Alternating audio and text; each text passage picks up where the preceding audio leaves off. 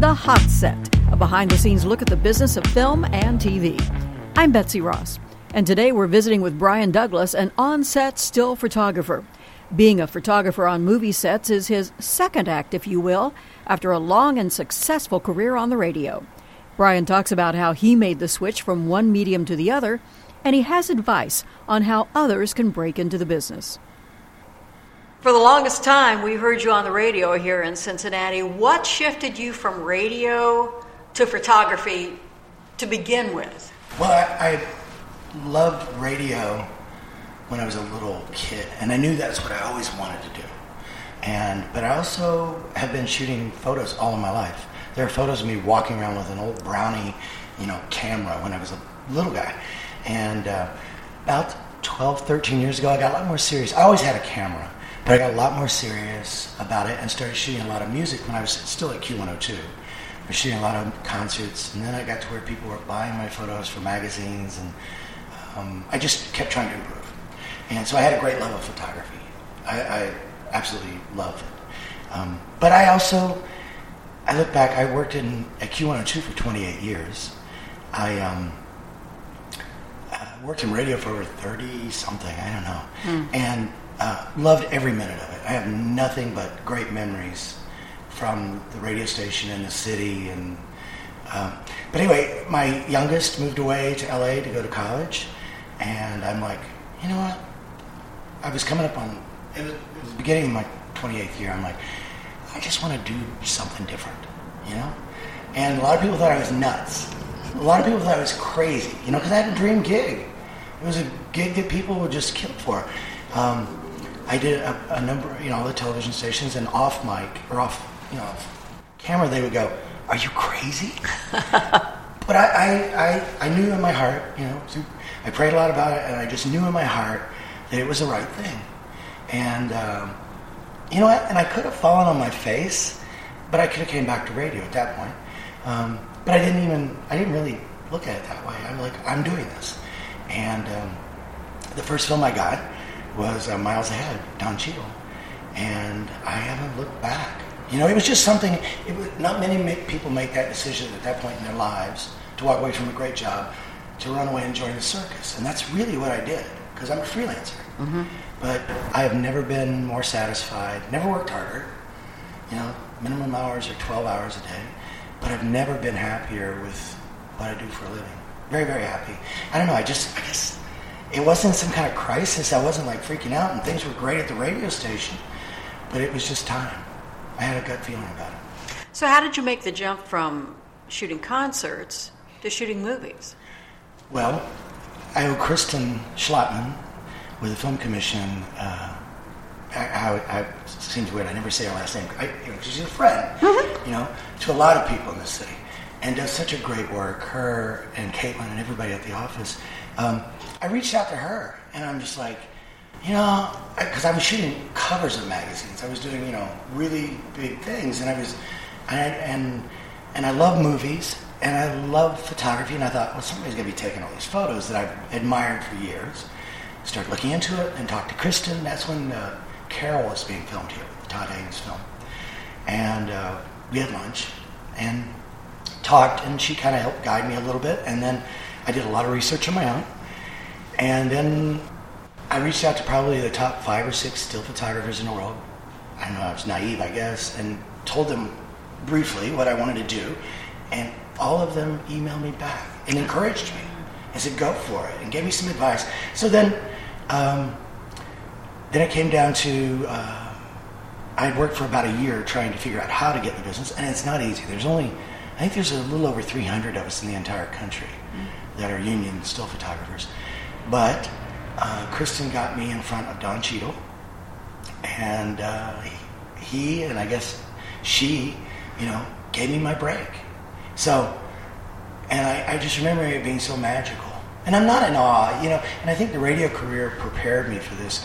In other words, I'd interviewed Paul McCartney, I'd interviewed everybody from Adele to whoever, and loved that. But I also knew they're like you and I. They're just extremely talented. So it didn't make me want to go up and be, I wasn't in awe of it, I guess. So I think that helped prepare me for my job now, working with the stars that I work with now. And I think that's a huge part of my job, is my on-set demeanor. No, I'm getting away from the question. I ramble. But it's just like, you have to be able to conduct yourself in a professional manner. There's set etiquette, they call it, as you know. You've been on set many times. And I think my radio career prepared me in that part of the job. So, I don't know, I guess Don Cheadle giving me my break, and I was lucky enough, prepared luck, and had a great shoot. It's still probably my favorite shoot, and I've done 30 plus movies now. But that one will always be very special to me because it was my first, and Don is an amazing guy. He's the smartest guy in the room, and will never admit it, never tell you, but he's just been really kind to me, as have a number of other people.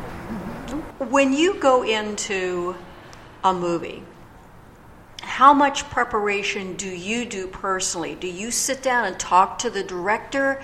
Do you get a vision of what he or she wants? How do you prepare yourself to go on that set? At this point, yes, I do. I do a lot of prep. I definitely want to know the vision of the director and the DP, the director of photography, the cinematographer. I want to have an idea what they're looking for as far as the look. You follow what I'm saying? As far as the coloring. I just finished a film for Universal in New Orleans, and that director, while we were on set still, I would, at the end of a week, send her a Dropbox with a handful of photos in it and my idea of coloring. In other words, for those who don't know about photography, you know, put it into Lightroom or Photoshop, and then I kind of change the look of it. You know, the color, it's warmer, it's darker, whatever. And then when I would send them to her, she would go, well, this is what I'm really kind of feeling. So it's a collaborative thing. Obviously, they're extremely busy people. But, you know, this is what they're going to use for marketing. So I wanted to match the look of the film. So yeah, I do a lot of prep. I want to know what their vision is so I can try to match that. I read the scripts. If it's based on a book, I'll read the book. Because I want to have a visual, I want to visualize before I even get on set. And that's a really geeky, cool thing, though, is reading something and then being on set and seeing it come to life. It's sort of like being in the middle of a Broadway play. I see it from the front row, right by the camera, and see those words on a page that sometimes are so exciting come to life, and it's quite a thrill, actually. But yeah, I do a lot of prep. I want to be on my game, and there's no time for letdown. You cannot fail at this level. Not to say that every picture is perfect, believe me, but you've got to have a lot more winners than missed shots, for sure, or moments. And that's a real good point that you brought up. That, okay, why do you need still photography on a movie set? You know, the whole thing is video, the whole thing is moving pictures. Why do you need photography? What do they do with those pictures that we see of you? You can see them pretty much everywhere when a film comes out. For instance, the extremely wicked Ted Bundy Zac Efron movie.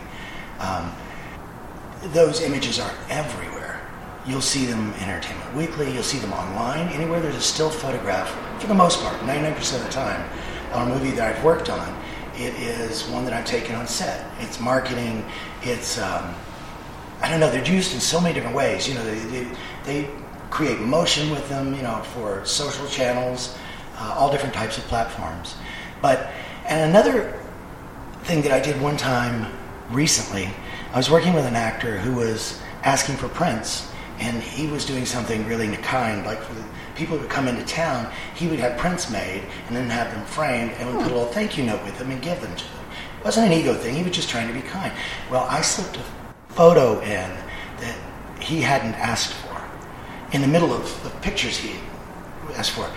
And he thanked me for doing that because you can see, and I had another actor explain this to me too, they see dailies. In other words, they see what they've done. But more than one actor has told me there's a difference in seeing something stopped and still. It reaffirms their character, or it gives them a sense of what they, you know, without moving. And I don't know. They're used in a lot of different ways. That's a long-winded answer. But I think one of the surprising things is when I gave this actor a photo of him in the scene, he thanked me because it you know, I don't know, he just said some very nice things. So they're used a million different ways. You never know where they're going to show up. You never know what they're going to pick.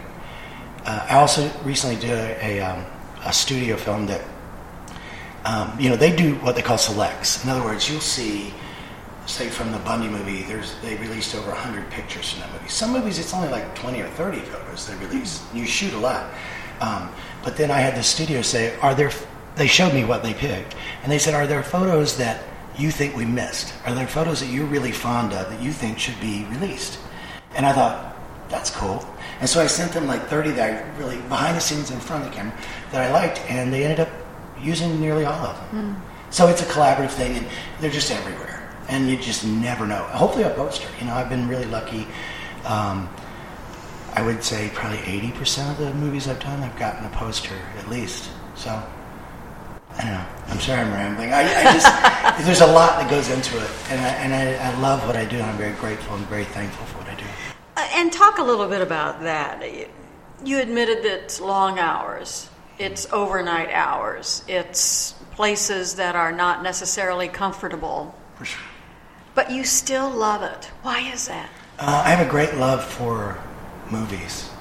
And there's a rush involved always when I shot, photography, whether it was, I shot some sports for a while, and music. It's all about capturing a moment, a fleeting moment. Hopefully I'm taking photos that I don't have to explain. They tell a story. And it's not because I'm great, it's just I'm prepared and I'm capturing a great moment. But those moments sometimes are literally there in the blink of an eye. And if you're not ready and if you don't do the right thing, they're gone. So it's quite a rush. I don't know, it's a thrill. It's sort of like this amazing roller coaster that I've been in places where, I remember filming in Savannah, Georgia last summer with Morgan Freeman and John Travolta on a film. There for 2 months. And it was 2:30 in the morning, and it was 94 degrees and 96% humidity. And I screenshot it because I'm like, nobody would believe this.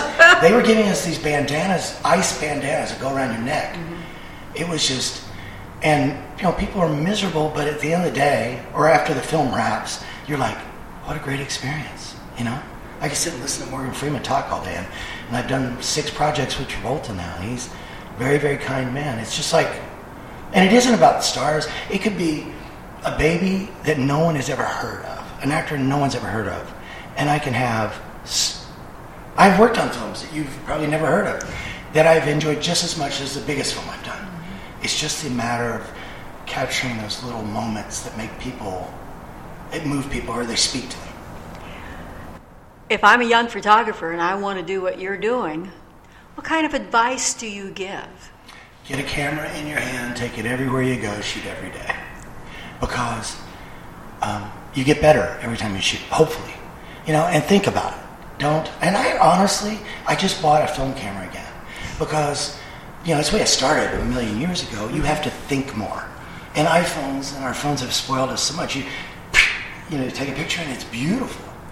But it's not something you can use in this situation, as far as billboards and things like that.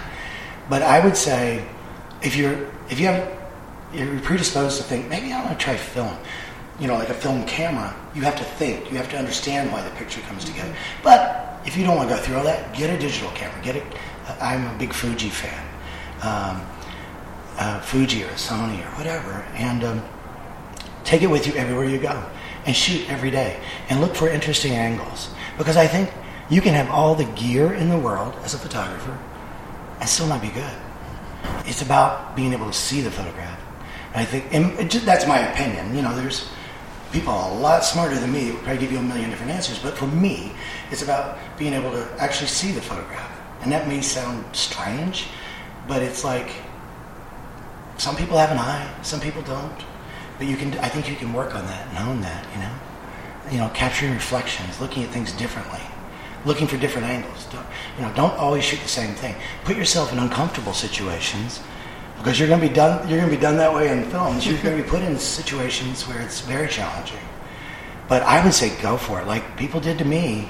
It's crazy to think. I've been doing this like 5 years now. Seems like a lot longer in a good way, but. It hasn't always been easy. That's for sure. Some days, really quick, I emailed a guy, one of my mentors. He's a huge, any big action film you see, he shoots. Jason Boylan. He's an Australian, and he shoots the Bond films. He shoots Mad Max. He's Amazing photographer. I had a particularly bad day on a film set, I felt. I emailed Jason, and I said, hey, at this point in your career, he shoots all Matt Damon's films. I mean, he's huge. I said, do you ever have bad days? He goes, no, I'll have to clean it up for you. But he said, I've had more blanking days on set than you've had warm meals. He said, I still fail. He said, in some of those days where you think that you struggled and didn't get the perfect shot, after you look at it, after a good night of sleep, after 15 hours on set, you'll find that you did hit it. So be encouraged, get out and shoot, and go for it. Good advice. Brian, thanks for being with us. Thank you so much. Thanks for joining us on The Hot Set. Make sure you subscribe to our podcast so you can continue to hear from the professionals active today in the TV and film business. I'm Betsy Ross, the host and producer of Hot Set, with music from Will and Ben.